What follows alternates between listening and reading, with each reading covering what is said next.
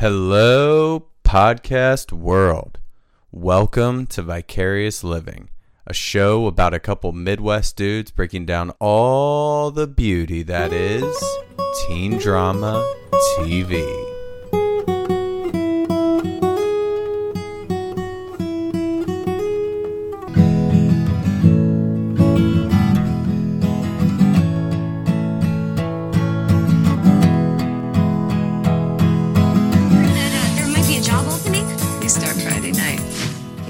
Job? Coyote ugly. Why would you name your bar that? Because Cheers was taken. It's Rachel. You can take some lessons from her. She just cut some guy's ponytail off. I'd like you to meet my new bartender, Jersey. All I know is get that dough, riding slow and staying low. So I'm a coyote 5 nights a week. Now shake it! Welcome to Vicarious Living. Welcome back to the podcast. We have a very special quarantine episode this week only, completely alone. Can it be done? We're going to find out on tonight's pod. First and foremost, though, before I get into it, quick housekeeping, contact information, vicariousLivingPod@gmail.com and Vicarious Living Podcast on the gram, Instagram. Get at us for all of our swag on the gram. The good shit's on there. Kits.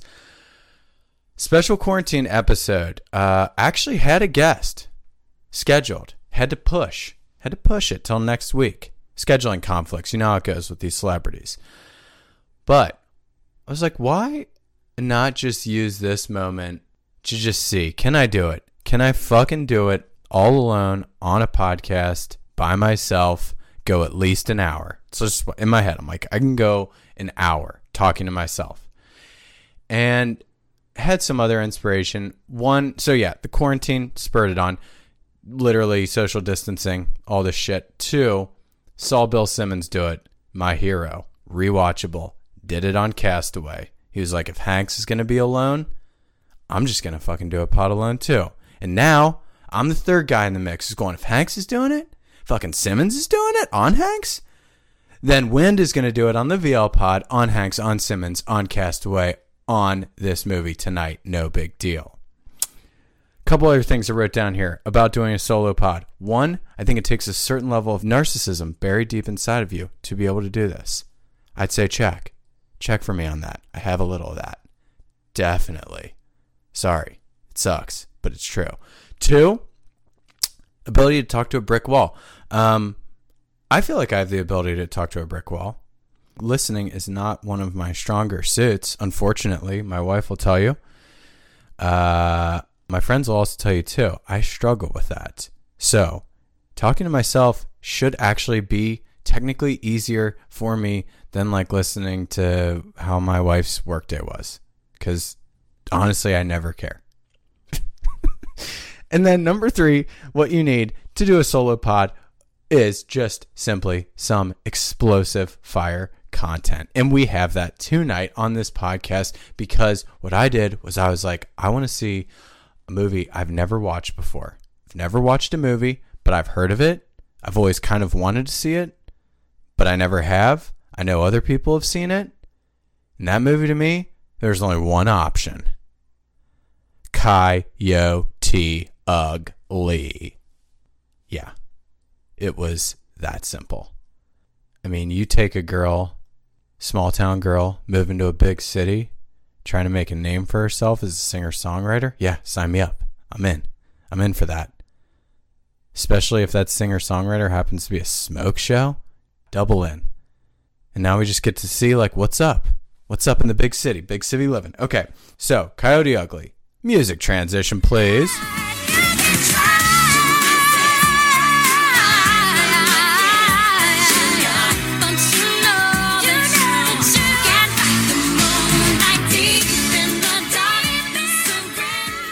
Came out in 2000. Directed by David McNally. Doesn't really matter. The only other movie he did that I wrote down, Kangaroo Jack. Enough said. The big one is produced by none other than the Jerry Bruckheimer. You ever heard of them, kids? Top Gun, Con Air, Armageddon, Days of Thunder, Gone in 60 Seconds, Pirates of the Caribbean, Pearl Harbor, Remember the Titans, and the list goes on, kids. This guy's fucking done it all. In my extensive research of this movie before this pod, I didn't really actually find any fun facts on him, but what I did find were 2 quotes that I thought were really interesting. One cool, one lame as fuck. The cool quote. Being in the movie business, you're in the transportation business. We transport audiences from one place to another.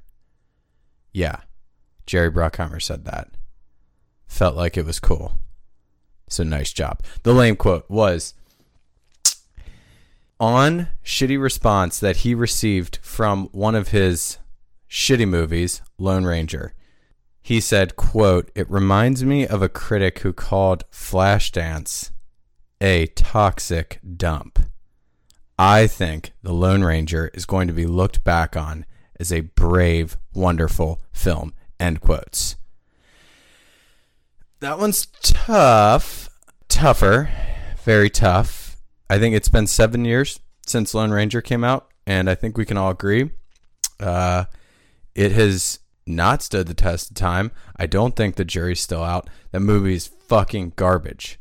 Everyone just assumed that, oh shit, Johnny Depp and makeup and Pirates of the Caribbean? Brockheimer did that? Fucking Brockheimer's producer? Gold? No. It's fucking terrible. Lone Ranger is one of the biggest atrocities I've ever seen. I was actually, it led me on to rabbit hole deep dive, to look what some of the critic reviews were of Lone Ranger, because then I was just curious, like, how wrong is Jerry Bruckheimer about this shit? I just thought 2 were really funny. First one, which made me laugh, was actually Wesley Morris, who some of the people who listen to this pod definitely know who that is. Old Grantland guy, works with Bill Simmons. He gave it on Rotten Tomatoes a rotten, and his quote was, "This isn't the complete disaster of Wild Wild West, but that's only because none of the $250 million that was spent to turn Kenneth Branagh into a mechanical spider." Shots fired at Wild Wild West for no reason. Lone Ranger, you suck. And then the other one that was funny, Gore Verbinski has surely modified this film's running time using temporal distortion technology that each of its 149 minutes contains actually 250 seconds. The South American landmass peeled off from the western seaboard of Africa quicker than this movie. Peter Bradshaw, The Guardian, top critic. Top critic. So those are tough top critics for Lone Ranger. So yeah, Bruckheimer, probably definitely wrong. I would say it is a toxic dump. Comparing it to Flashdance, which is just pure dynamite, bad move. Swing and miss. But overall, for Jerry Bruckheimer, he does not do that much. Okay. Fun facts. Coyote Ugly. First fun fact. This movie was inspired by a GQ magazine article, The Muse of the Coyote Ugly Saloon, by now famous author Elizabeth Gilbert, when she describes her experiences as a former Coyote bartender. So she must have been a bartender. The original bar that opened up, which I believe was in 1993, which leads to my second fun fact of there's a whole chain of Coyote Ugly bars across the world, but the original was opened in New York in 1993 by Liliana Lovell. And the last one, which you may be wondering, what is the definition of Coyote Ugly? What does it mean? And it's this clip. Did you ever wake up sober after a one-night stand and the person you're next to is laying on your arm and they're so ugly you'd rather chew off your arm than risk waking them? That's Coyote Ugly. All right, let's go, ladies. Well, why would you name your bar after something like that? Oh, because Cheers was taken. Yeah. So apparently it's just waking up after a one-night stand, realizing you made a horrible mistake by someone who's probably a lot uglier when you wake up with them the next morning than when you were drunk the night before. Makes sense. Makes sense. Feels like I don't know if it can work the other way around. It's mostly probably just referring to like an ugly dude, because I feel like you wake up the next morning next to a girl and you call her ugly, you're fucked. Okay, quick plot of this movie, and then we're going to guess some Rotten Tomatoes. Plot of this movie, a sexy romantic comedy featuring a spectacular soundtrack. I agree with that. Coyote Ugly is the story of one girl's wild adventure in the big city. Graced with a velvety voice, 21-year-old Violet Sanford heads to New York to pursue her dream of becoming a songwriter, only to find her aspirations sidelined by the accolades and notoriety she receives at her day job as a barmaid at Coyote Ugly, a new nightclub with a twist. Coyote Ugly is the hottest spot in town, featuring a team of sexy, enterprising young women who tantalize customers and the media alike with their outrageous antics. Coyote Ugly. It's coming of age story, 21 years old. She's just looking to make her a name for herself, move to the big city and just crush it. So she's doing that. But the thing that I'm most interested in actually is the Rotten Tomatoes. So let me look this up. As I'm looking it up, if I had to guess, I would say I'm going to guess 41% on Coyote Ugly, and that might be generous. And it was 23% rotten as fuck. Audience score 71 though. Yeah, that is a big discrepancy. That may be the biggest discrepancy I've seen on the pod to date. 50-point swing from critics to audience. I'd say the truth is probably somewhere in the middle. 23 seems a little low. 71 is for sure too high. So, yeah, I think my score is better. So fuck all of you. Player breakdown time. Let's do it.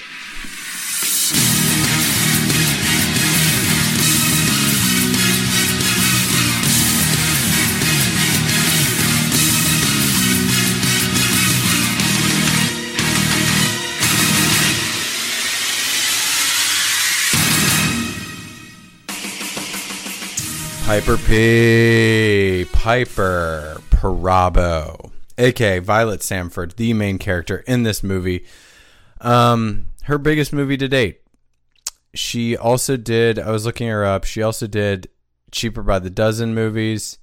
By the way, Cheaper by the Dozen, talked about on the pod, totally underrated, and a Mr. Tom Welling, aka Clark Kent, aka Superman, also in that movie. Teen connection for the VL pod. No big deal. Piper P. Only other movie I saw her in that I recognized was The Prestige. Great film. You put Wolverine, Hugh Jackman, and Christian Bale, Batman, in one movie with a Piper Perabo? It's going to be good. AF. And it was. Go see The Prestige. Kids. Fun facts on Piper Perabo. Piper P. First one. Did no singing in this movie. The actual voice of anything that came out of Piper P's mouth in song form in this film, Coyote Ugly, was actually done by Leanne Rimes.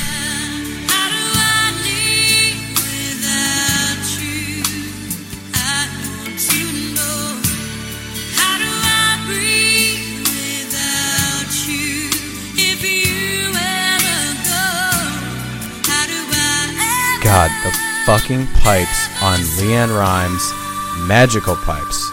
Those are some magical pipes to have coming out of Piper P's mouth this entire film. Piper P, she's an aspiring songwriter. She's moving to New York to be a songwriter. If you're moving to New York to be a songwriter, you have Leanne Rimes' voice coming out of your mouth. That is exactly where you want to be, kids. I'd recommend that if you move to New York, just constantly have Leanne Rimes in your pocket on your phone at all times. Someone asks for you to sing, you just play that shit and act like you're Leanne Rimes. No big deal. Second fun fact. Jessica Simpson originally cast in the Piper P role, but she dropped out due to the director's refusal to cut the sex scene, aka prude. Jessica Simpson's a fucking prude. I don't like that. just have a little sex. Jessica Simpson, it's not a big deal. It's not like dick is really going in there. It's movie magic. Probably put like a cock sock on. You're just rubbing cock socks. Jessica Simpson, bad move by you. Other thing I'll say about casting what ifs in this movie: Britney Spears, along with Jessica Simpson, Jewel. Oh, and Vicky Valancourt. Ever heard of her? Ever seen Waterboy? Yeah. All those people were originally in the casting discussion for Violet, which went to Piper P. Nice job by you. The Vicky Valancourt one, that's a tough casting what if. That's tough because Vicky Valancourt's a real huge bitch. I don't really know how that would work in this movie. It just it's a totally different movie if she's in there. So anyways, second player breakdown is a big favorite of this podcaster sitting here in this podcast studio, John Goodman, Violet's dad. Legend status. Let me see. What did I write down? He was in Flintstones, Roseanne. Obviously, that's where he became huge. He was in Big Lebowski, Dirty Work, Monsters Inc., Argo, Flight, and actually my number one most underrated John Goodman performance to date is 10 Cloverfield Lane. That movie is diamond in the rough. Good. Love that shit. Sequel to the original movie Cloverfield, which was a cool premise. The whole movie was shot in like first person POV. Actually, it was what's his name? TJ something? Damn it. Just can't think of it because I'm all by myself in my own head. He's a comedian. He does first person POV the entire movie Cloverfield. This is a sequel to that after the movie's gone to shit. And it's like John Goodman in just a basement. And you never get out of the basement until the very end of the movie. And it's like a post-apocalyptic world. And you never know. He's been telling like the people down in the basement, like, hey, it's shitty as fuck out there. If you go out there, you die. You got to stay down here in like my bomb shelter, and I'm going to keep you alive. Listen to me. I'm John Goodman. But you never know, like, is this guy crazy as fuck and the world's fine out there and he's lying? Or is he telling the truth? I'm not going to give the ending away. Just know this movie is fucking good as shit. See it. Jay Goodman. That guy rocks. Fun facts on Goodman. Oh, this first one was just funny. It says John Goodman admitted that he participated in this film Coyote Ugly only for the money. It's just like, yeah, he's just not even like trying to hide it. He's like, yeah, I did that. Fuck it. Yeah, that movie is garbage. Obviously, it's 23% on Rotten Tomatoes. Obviously, it's fucking poop. It's a poop movie. I just did it for money. Just like fucking Neil Diamond in Saving Silverman. Call back to our last podcast. Check it out, kids. Yeah, I did it for the money. Second fun fact. This one's cool. After test screening this entire movie to an audience focus group, the filmmakers discovered from that audience that they were like, hey, we got 1 point of feedback, bud. You know what that is? We need more Goodman. We need him. So the movie went back and added new scenes with him, filmed them, and then added them into the final cut in the movie. And we just got a lot more John Goodman, who was really not, who kind of ended up becoming an integral part of her story in Coyote Ugly. He's a single dad, kind of like her Rock back in New Jersey, holds shit down. She like takes care of him kind of thing. Cause he's like, you know, gonna have a heart attack. Cause this is pre John Goodman just losing a whole bunch of weight. He's still like fat Roseanne John Goodman. So obviously she's taking care of him and shit. No big deal. But yeah, I just like that the people are like, hey, we want it. We need it. Do it. And the director listened. Last interesting points of trivia on him. 1, quick hitter. First guest of all time on Conan O'Brien's talk show, 1993. Thought that was just kind of interesting. But what I thought was the most interesting was this guy, a dart player. big time dart player. And interesting thing about how he throws darts, he's got a very unique style of throwing darts. He holds the pointing tip of the dart with his thumb and index finger and then throws it with the opposite end pointing to the board so that the dart makes a 180-degree turn in midair with the pointed end stuck to the board. Can be seen in many of his movies, such as King Ralph, whatever. Never seen that. It's probably poop. That, though, is just wild. You got a new way to throw a dart? Sign me up for that fucking journey on learning the new explosive way to throw a dart. Feel the same way about James Cameron teaching people how to shoot bow and arrows on the set of Avatar the opposite way than normal because he's left-handed. Love shit like that.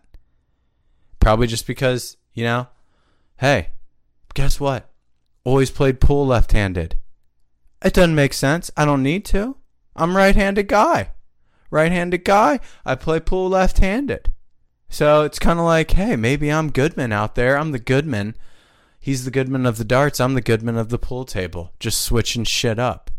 Maybe I should try something different where I hold a pool stick completely opposite, turn it 180, and then right before I'm about to I'm pulling it back 180, right before I'm about to hit it, I flip it really quick and just hit it regular style, like Goodman with darts. Yeah. Probably be sweeter at pool and stuff. So, anyways, fucking Goodman, man. He's just the best. I love John Goodman. That darts story, it had me, God, so jacked when I saw that shit.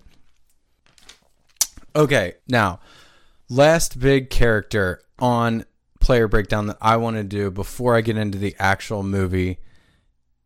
She is barely in the movie. She is literally maybe only in the movie for 37.5 seconds.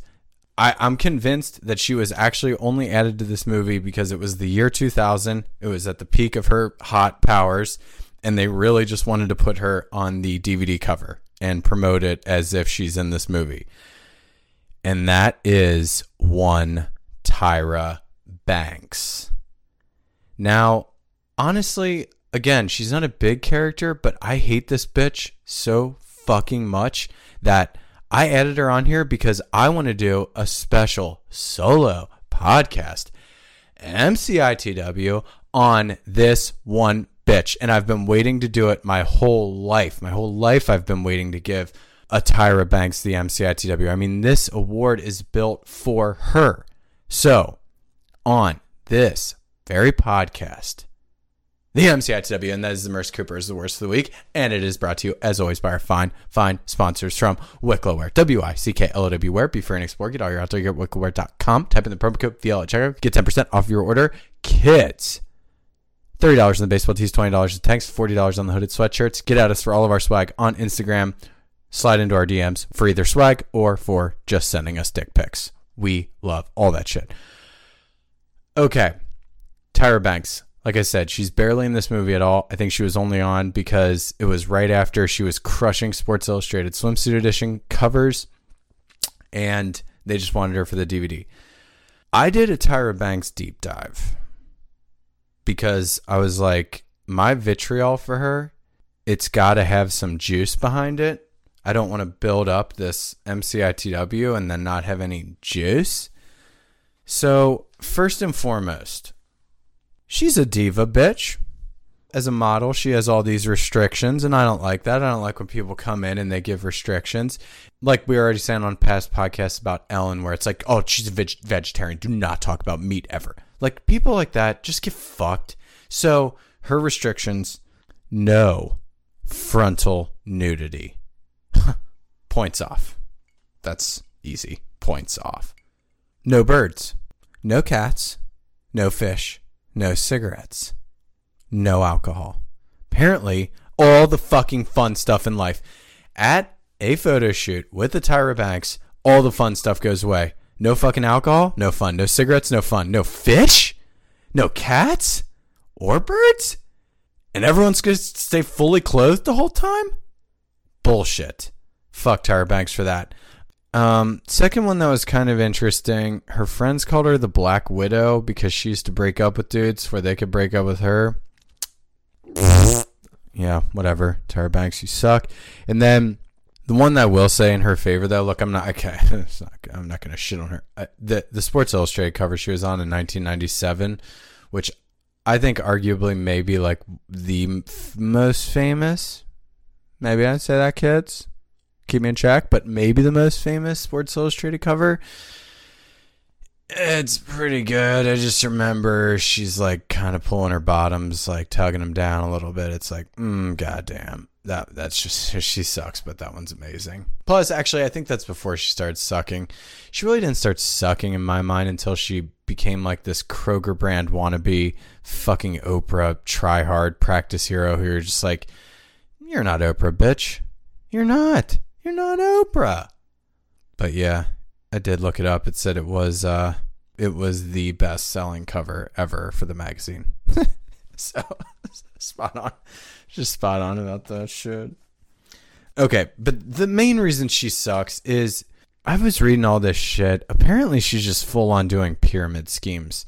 Okay, I just got to read this article. I'm going to read this article, pieces of this article, and then you can see what I'm talking about.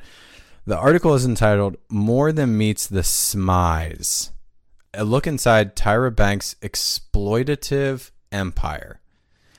Right off the bat, I was like, yeah, I need to read the shit out of this article. First line is, Tyra Banks has rebranded herself as a trustworthy guide to your finances.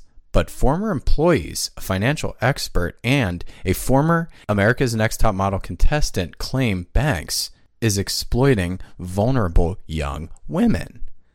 Once again, saw that, knew I needed to know more about the exploitation that's happening. It says Tyra Banks wants to be your boss. The 90s supermodel icon has rebranded herself as a financial guru who wants to share her business acumen with young women trying to better their lives. Banks has long fashioned herself as the quote-unquote relatable supermodel, an A-lister who hopes to expand her brand across a variety of platforms, including a new beauty venture called Tyra Beauty, which teaches girls who can sell Banks's makeup products for her. Several of Banks' new ventures follow suspect business practices, and Banks still faces the repercussions of professional mistakes she's made in the past. No one knows this better than one of her America's Top Model contestants. This one girl says, mistreated as fuck on the set. She's actually suing Tyra Banks because she was saying like Tyra exploits all the women on that show. She said they treated us like slaves. We couldn't get any food. Says Banks also reportedly gave out McDonald's cheeseburgers in lieu of holiday bonuses at their Christmas party to all their employees. Think you're going to get a Christmas bonus and then you just show up and it's a bunch of just double cheeseburgers. Plain. Yeah, so anyways, the point of all this is that she's exploiting women now is she has this pyramid scheme where Tyra Beauty lets women sign up to become beauty-tainers, quote unquote. And she says the goal is to help you become the CEO of your own beauty line. But then the reason it becomes a pyramid scheme, you actually have to pay a $60 initial fee, and then you have to purchase an $80 starter kit. The whole way that they try and get you to actually make money, it comes through recruiting new beauty-tainers to your quote-unquote crew. So it's like kind of that thing like a pyramid scheme where it's like, all right, I paid $140 for my beauty-tainer license. Now, if I get 3 beauty-tainers, they all pay $140. Then those 3 each get 3. Now we're talking business mogul. And this thing is just like, yeah, this is just a multi-level marketing scheme. It's bullshit. Anyone that does it is just a complete fucking idiot. So, anyways, Tyra Banks, get fucked. You fucking suck, bitch. So yeah, she's a horrible human being. Bullshit, a brand of Oprah. Like, she's just never gonna be that. She's narcissistic as fuck, stupid idiot who's just always used her fame to prey on innocent people. So, fuck you, Tyra Banks. And with that, be free, and explore. Brought to you by Wicklow Wear. Get fucked, Tyra Banks. Okay, I think it's time to get into the movie. And to do that, we're going to transition with a little music. Step inside, walk this way, you and me, babe. Hey, hey!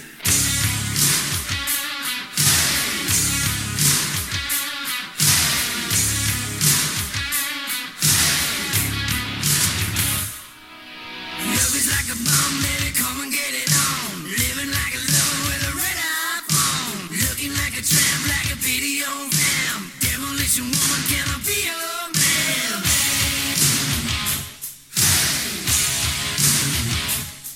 Yeah! So come on, take a bottle, shake it up, break the bubble, break it up, pour some sugar on me, in the name of love, pour some sugar on me, come on, fire me up, pour your sugar on me, I can't get enough, I'm hot. God, that fucking song is so good. I honestly, that whenever I hear that song, I just think of that commercial that had come on where they were trying to figure it, and they were like, pour some sugar ramen. They're like, what? Sugar ramen? It's like, yeah, those are the words. This is a stupid commercial from back in the day. Fucking love it though. That song is so good. Pour some sugar on me. God, yes. All right, movie starts out.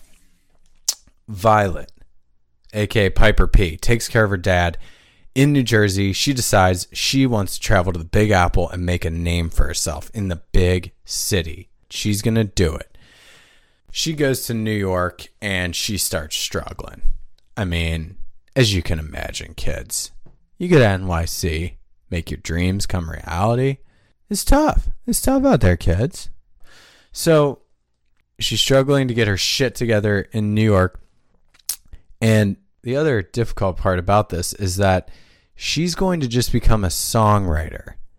So it's like when she's taking her music to music labels and everything, she's not offering to like go and perform it or sing on stage or like do it in front of a crowd. She's just trying to like, hey, I wrote these songs, so I just want you to see this as like a songwriter, and I want you to just give my lyrics to really successful, sweet as fuck people like a Leanne Rhymes, like a Rhymes. Give my shit to a Rhymes.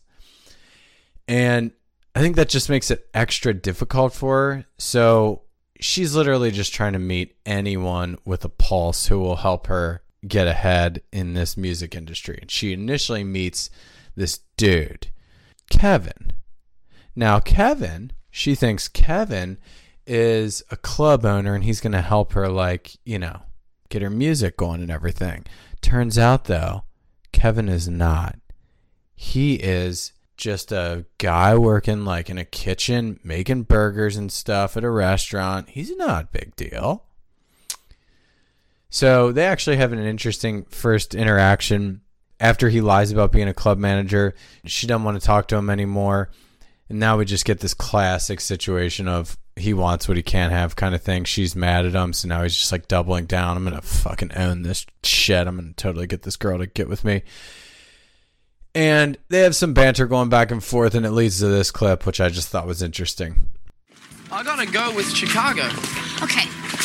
I've never had anyone stare at my ass for half an hour, so I'm going to say goodnight, and I'm hoping you're going to say it back.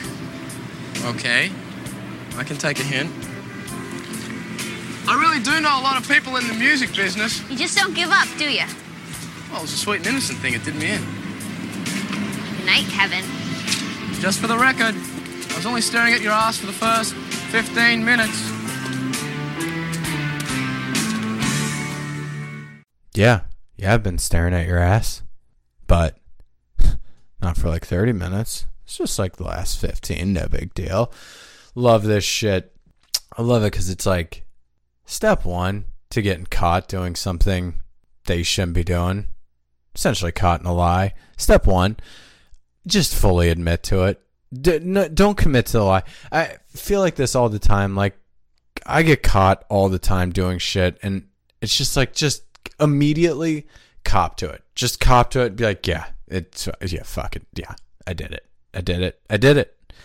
Just don't commit. People get way too caught up in committing to the fucking lie. And then I think to counteract that, the people who are arguing it, they get so much more hell-bent on proving that you are lying that just the whole thing goes off the rails. If you just cop to whatever the fuck you're doing immediately, everyone loses steam. The person coming at you loses steam.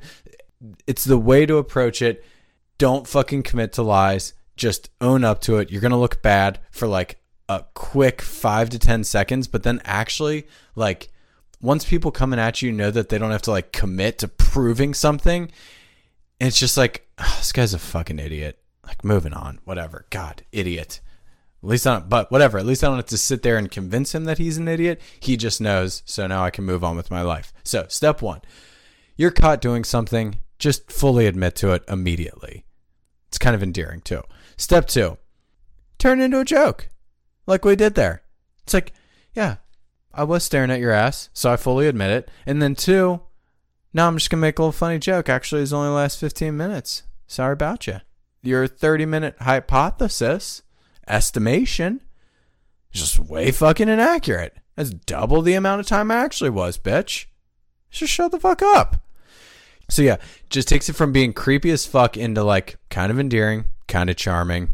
Don't hate this guy.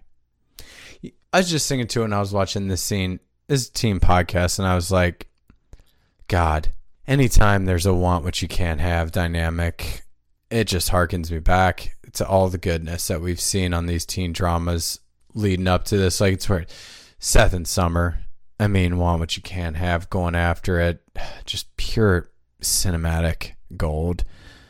Nathan and Haley, One Tree Hill, him trying to get her not wanting it, love it. Saracen trying to get with Julie T and Friday Night Lights, she hated him, didn't want it, love it. Taboo with Coach, love it extra hard. Gosh, some of the other ones, Smallville, Clark, Lana Lang. Yeah, enough said. And then Pacey and Joey in Dawson's Creek. Shit's everywhere.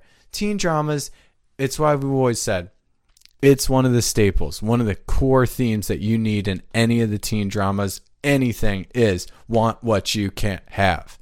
All those dynamics, those relationships I just listed are fucking magical. Magical bottles of awesomeness. Awesome sauce. Anyways, Violet, she goes broke.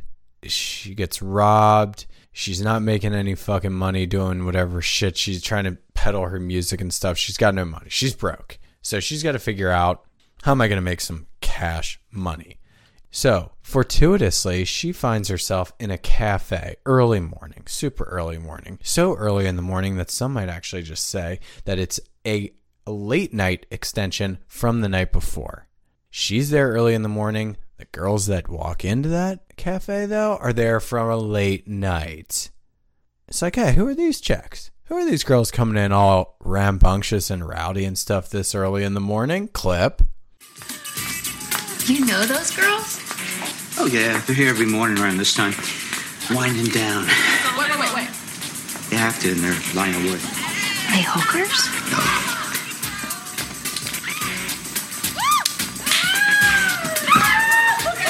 Coyotes. These are Coyote girls. Now it's like, oh, now we know what this movie's all about. Coyotes not so ugly. Hot coyotes. So Violet's like, all right, I'm going to check this shit out. She goes and meets this girl. She's like, all right, I'm going to go to this bar, this Coyote Ugly bar. Maybe I can make some money. Meets a new boss, Maria Bello, her new boss. And Maria Bello is just her real name. I don't even know her character's name. Doesn't matter. Who cares? Meets Maria Bello, and the whole thing goes exactly like every other interaction for her in New York City has gone, where it's just like, she's too nice. She's trying to sell her shit. Everyone's trying to sell something, though. In LA and New York, everyone's got something they're trying to sell. She's trying to sell her shit, too. No one cares. And then she's too nice about it. And so Maria Bella is like, fuck this. This girl's too nice. I don't need this. Not in my Coyote Ugly bar. just as she's about to leave, Maria Bello says something like shitty to her. And then there's this clip of Piper P, aka Violet, being like, oh no, you know what? Fuck this. Look, are you really the owner? Because I've had a rough couple of days, and so the last thing I need is some waitress on a power trip wasting my time.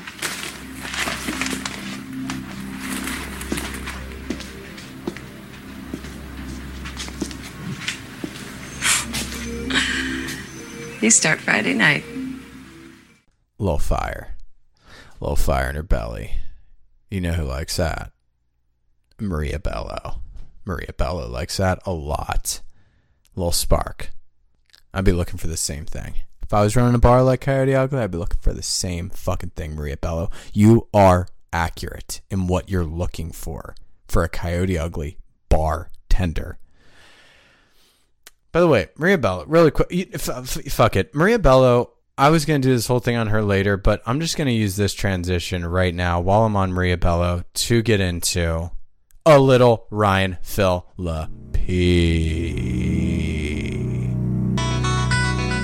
It's easy to sum it up when you just talk about practice. We're in here talking about practice. We're talking about practice. Not a game. We talking about practice. We talking about practice, man. Practice? I mean, how silly is that? Ryan Phillippe Practice Hero Award. This is for the guy or girl who is doing way too much in the movie. I wish they would do way less. Ryan Phillippe Practice Hero Award. First nominee on my list for Coyote Ugly is Maria Bello. She owns the bar. She's the boss of all the Coyote Ugly bartenders. 2 reasons. 1, extra as fuck with her dead serious barbed wire tattoo. That is probably the number 1 tattoo that is just not held up at all in life. The barbed wire tattoo on the bicep. She has one. Second reason, and this isn't for this movie. This is more of just like a historical edit I want to call out about her. While I'm excited that she has full frontal nudity in her past, love that. I love that a lot.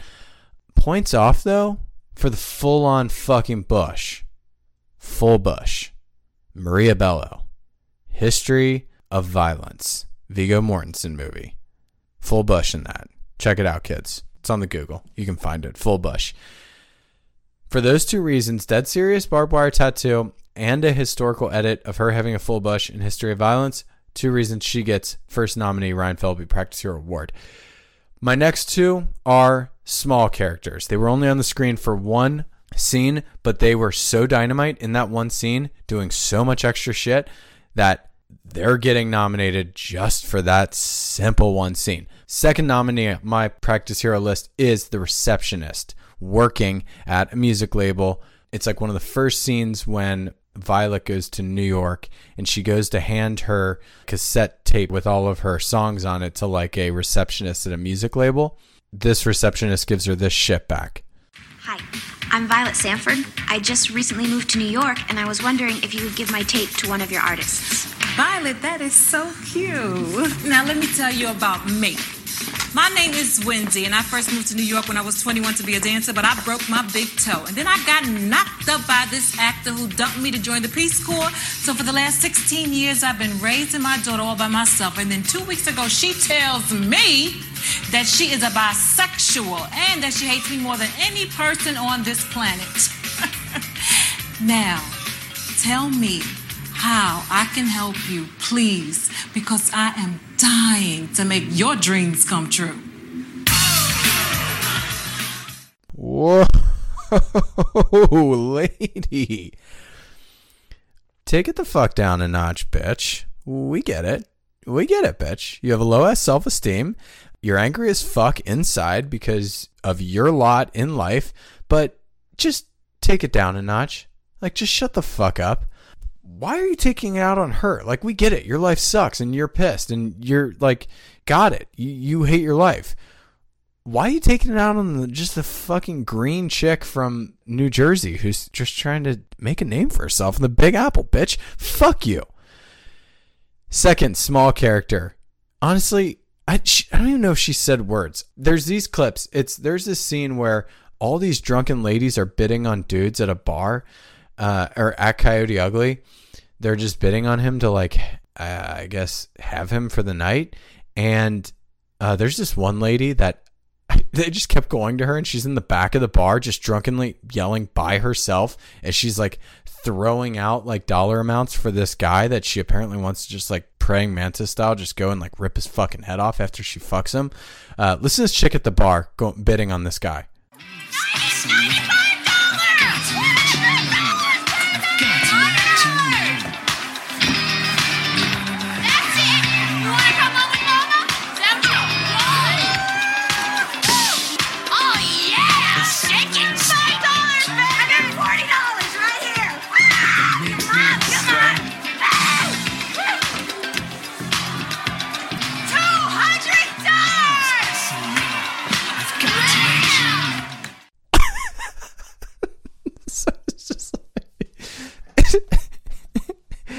I was just dying when I see it. I just watched it back again. It's like that lady. It's like she just showed up on set and she's like, God, I don't even have like anything. I have nothing. I'm just an extra bidding on this guy in this fucking lame ass movie at a bar. I just have to like yell out dollar amounts. But you know what? I'm gonna fucking make a name for myself. I'm just gonna blow a whole bunch of lines of coke, show up on the movie set, and just fuck it. I'm going balls to the wall. I'm getting a job after this. Oh yeah! Shaking sidearm! Amazing. Just amazing. And then the last nominee on the Ryan Phillippe Practice Hero Award list. Never done this. Never done this on the VL pod. It's actually not a fourth human being. For the fourth nominee, it is a fucking establishment. And the establishment of the Coyote Ugly bar. The entire establishment that is Coyote Ugly. You are the fourth nominee on the Ryan Phillippe Practice Hero Award list. I just got to say, the whole time I just kept thinking, this bar sucks. Like, fucking sucks. Who would go to this place? Ever? I feel like there's two modes you're in when it's like going out. It's, I want to go out, do a whole bunch of cocaine, fuck anything with a pulse, and dance all night long. That's club scene. That's go to clubs. Then there's, I just want to go have a low-key drink, either with my friends or meet some new people, like in a bar situation, a little more low-key than a club. This is like some in-between weird zone of like, it's like you have to do cocaine to get into this bar, and then you have to act like a total idiot while you're at this bar. I'm just going to play the first scene that we actually get while they're at the bar. Because I just want to watch this in real time and just to give you an idea of like what's going on. Okay, right now all the bartenders are dancing on the bar. So there's fucking filth everywhere. All the shit that's on their fucking shoes on the floor is now up on the bar. God, germs everywhere. Germs are everywhere. Now they're walking, they're dancing on the bar. They're just pouring. I mean, fucking God. Quick break. Hold on. John Taffer, if anyone watches Bar Rescue, John Taffer would just be wanting to commit suicide right now. They're just shooting all of their fucking liquor into the mouths, just walking across the bar, shooting liquor into the mouths. No one's paying for these shots. Oh, God, the money they're losing. Okay. Now they're just pouring liquor over the entire bar, and they've lit the bar on fire. The entire bar is now on fucking fire. So now we're just reaching fire code issues. Again, who wants to be here? The bar's on fire. There's fucking germs everywhere. You reek of... You have alcohol in your hair. There's just like fucking pouring Jägermeister in everyone's hair who's standing close to the bar. Now they've pulled this one guy up and they just like are pouring Jägermeister all down his chest. Again, he's not paying for any of this. This entire bar makes no fucking sense to me. I don't know how they're making money. I don't know how this bar is making money. Okay, so anyways, this establishment. So if I had to pick between those four, so to recap, you have Maria Bello, who's getting it essentially just because she's shown full bush in a movie. You have the receptionist, who's just aggressive. And third, you have a lady just yelling at a bar, all horny as fuck and also on cocaine, trying to make her name for herself in LA. And then the fourth one is just the establishment that is the bar of Coyote Ugly. Honestly, I kind of want to just give it to Bello for the bush. I had a lot more substantial evidence to the actual Coyote Ugly bar, but I think it just makes more sense in a nonsensical way to just give it to Maria Bello's bush. There you go, Ryan Phillippe. Just want to say really quick too. I just keep thinking about me stumbling into this Coyote Ugly bar because this is so not my fucking scene at all.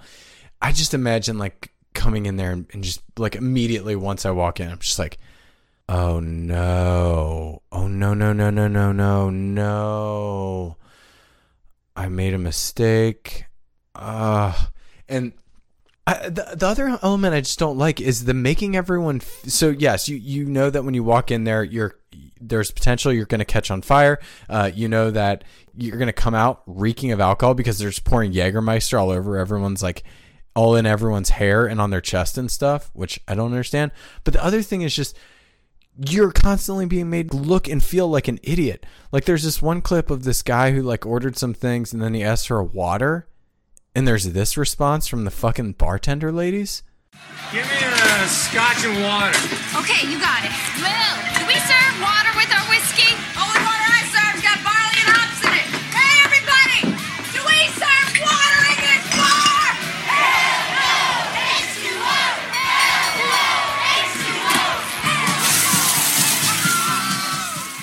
Yelling hell no H2O and then fucking shooting this guy in the face with the water gun just because he asked for a fucking water. I just imagine if I was in this bar, just like I could get a, let's see, couple Coors Lights, take a couple Coors Lights, couple shots of Fireball. It's gonna be a crazy night. So a couple shots of Fireball, a couple Coors Lights, and then let's see, a rum and Coke and a whiskey Coke. And and then a round of waters for the table. That should do it. There's what? Waters, pussy? And just start spraying me in the face. Be like, okay, I'll just take the $100 I was about to spend on alcohol and just fuck right off because this place sucks. Thanks for making me feel like ass. I don't feel like again, now I'm even happier that Maria Bello got the Practice Here Award because it's like, bitch, bad ownership. So not only do you have a bush, but just bad ownership. Okay, back to the plot of this. Violet ends up getting a job at the bar. She ends up crushing at the bar. Everything's going great. She starts making money, dominating the scene. She's like, oh, I'm getting my shit together. I'm fine. I'm coming into my own as a woman, fucking nailing life. And yeah, nothing's happening with my music career right now, but I'm just slaying in New York City, making it on my own. So cool beans. It all comes crashing to a halt though, because her dad comes to visit, comes from New Jersey. He's like, I want to check up on my girl, see how she's doing. Dad comes to the bar, turns the corner, and then he sees his daughter.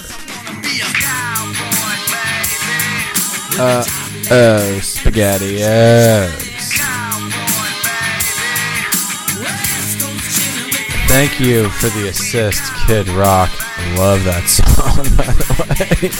Yeah, John Goodman comes in, sees his daughter up on stage just getting drenched with a bunch of buckets of water while a bunch of drunk-ass dudes with fucking boners are all staring up at her cheering.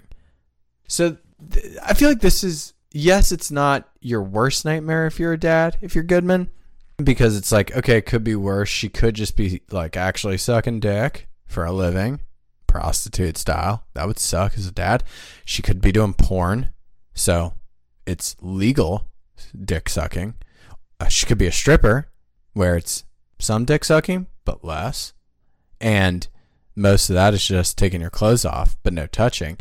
This is one step above that, I guess, but all still in that camp of like,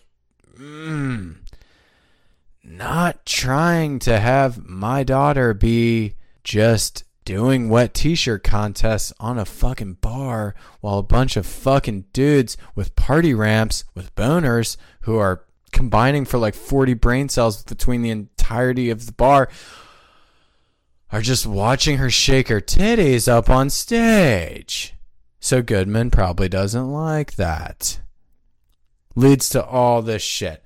All this shit starts going down. So the awesomeness of her crushing New York City, Big Apple, just dominating, it all comes crashing to a halt because her dad is super fucking disappointed in her. More shit goes down because obviously then she's feeling like shit. She gets into a fight with fucking Kevin too. They break up. Actually, there was a clip I wanted to play of her and Kevin breaking up because she starts dating this guy, Kevin. They have a really good relationship.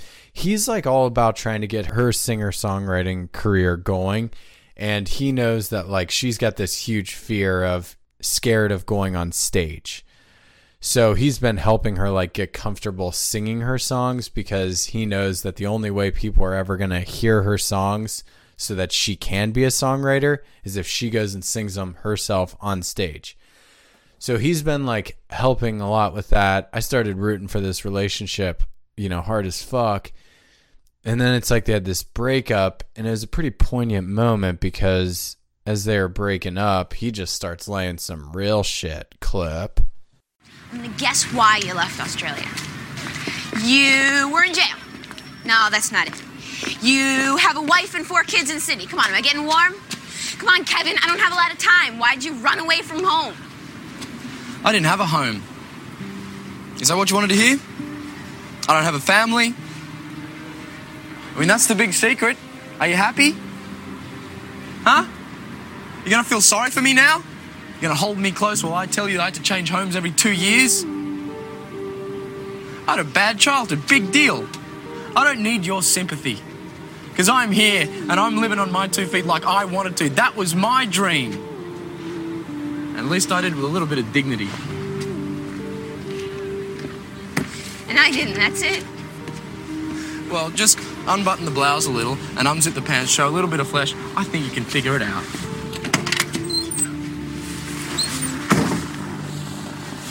Go on in. Your fans are waiting for you to crawl in the bar. I mean, look, Kevin, he just wants her to go for his dreams, He's a good guy. Kevin's a good dude. Yeah, sure, he's only known her for like 2 weeks. He's fallen madly in love with her in a very expedited time frame. It's cool, though. No big deal. Like, falls in love, but he falls in love hard and he falls in love fast. I think his whole point is like, look, I get shit too, but guess what, bitch? You're now getting complacent being a bartender at this bullshit bar and not following your dreams. And you know what? A love of my life is not going to be not following her dreams. So your dad was right. Fuck this. I'm actually on your dad's side. So we are going to break up, bitch. See ya. They break up. Now it's like she's back all on her own again. No boyfriend. Her dad now doesn't support what she's doing. And now everything's just starting to fall the fuck apart. Adding to this, making this perfect storm even greater, her dad then has a heart attack. Obviously wasn't shocking because John Goodman, as I said, this is pre-weight loss. He's a fat guy. Him having a heart attack was not a shocker. She goes to see him in the hospital. Shit's going down.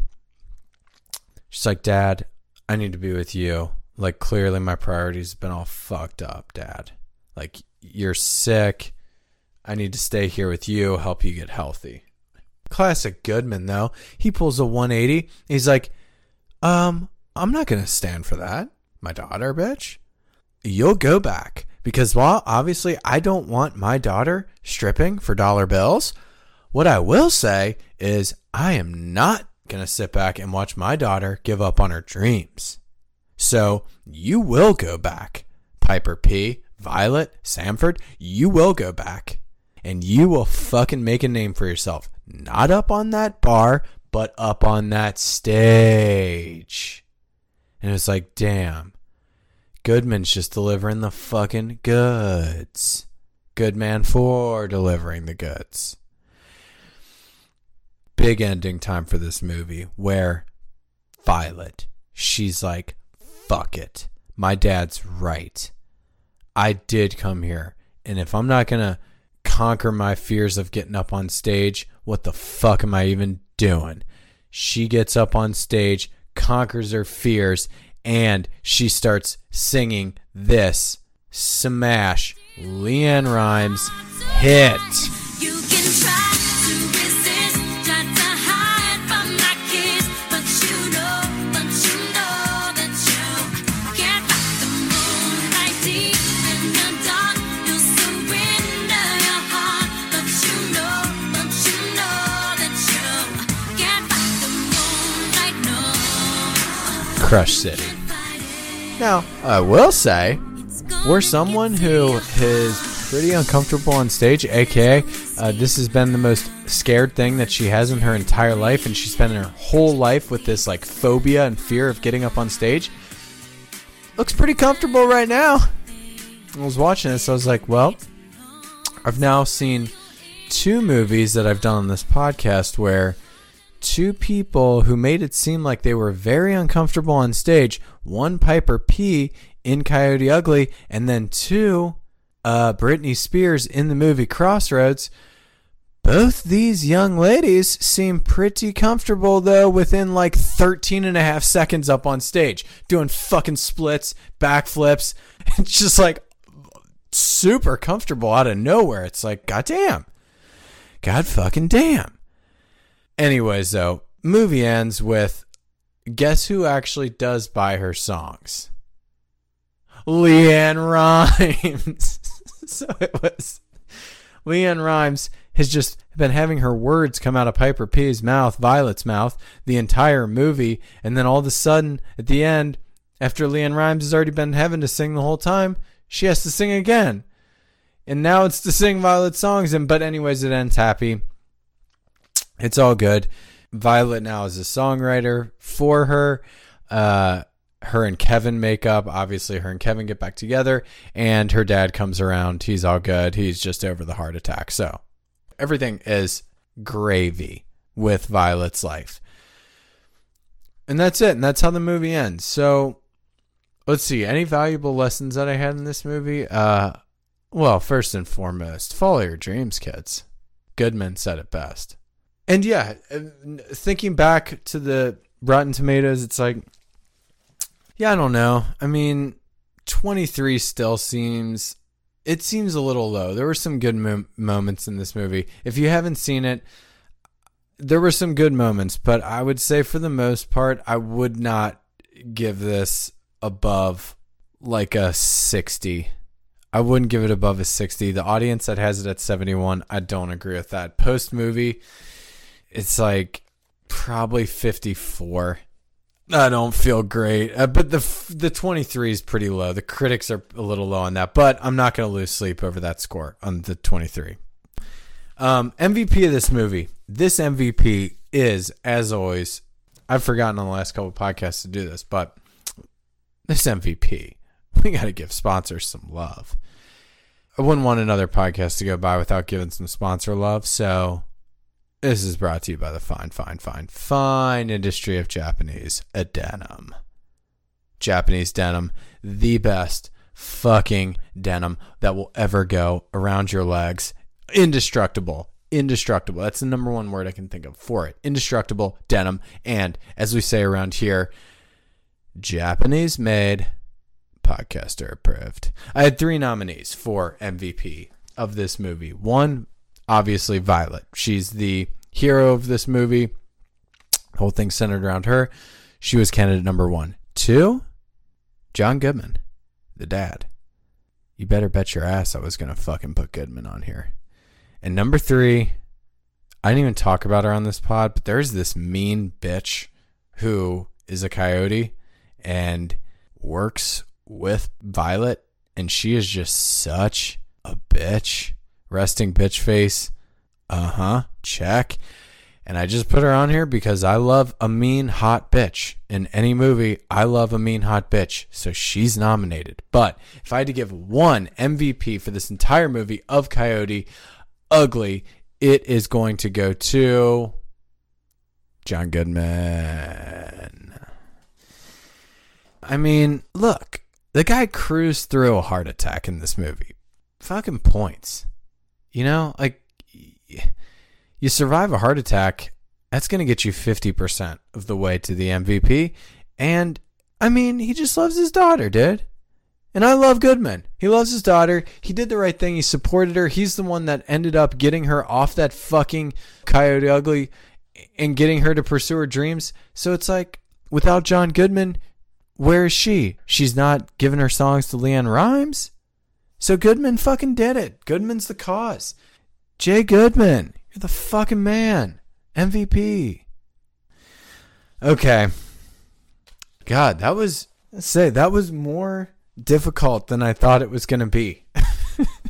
I thought it was harder than I thought it was going to be.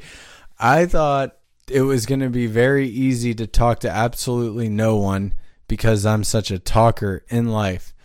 But I will say that was actually very difficult. It's hard to go over an hour without at least gauging a reaction off of another human being. I think that's my biggest takeaway on doing this entire podcast by myself, is that, yes, I'm not a great listener, but unless you can at least see how people are reacting to what you're saying, it's hard to know what rabbit holes to like dig deeper into and go down because they're responding to it, and then which ones to like pull back on because they're not responding to it. So that would be my big self-reflection. Yeah. But anyways, that was interesting. I'm glad I did it. I've always wanted to see if I could do that. It's always interesting to see like people who are on the radio who every day can just like go like 3 hours by themselves every day and just go on different topics. So yeah. Anyways, next week, explosive pod. Get back to the normal routine next week. Still under quarantine, but probably going to have a guest. We're going to set up some Zoom calls. We're going to be doing some remote podcasting. Next movie is just going to be pure fucking teen drama, fire coming at you kids. But tonight, it's simple. I only have one request for you kids, and that request is you sleep tight. You sleep tight, kids. Thanks for coming along for this solo journey.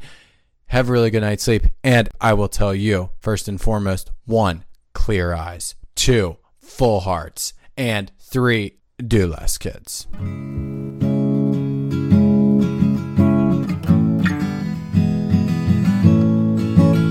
You can follow us on Instagram at Vicarious Living Podcast and listen to all of our episodes on iTunes, Spotify, Stitcher, and SoundCloud. You know you found us when you find a picture of Pat and I sitting on a couple rocks overlooking the vast landscape that is Laguna Beach.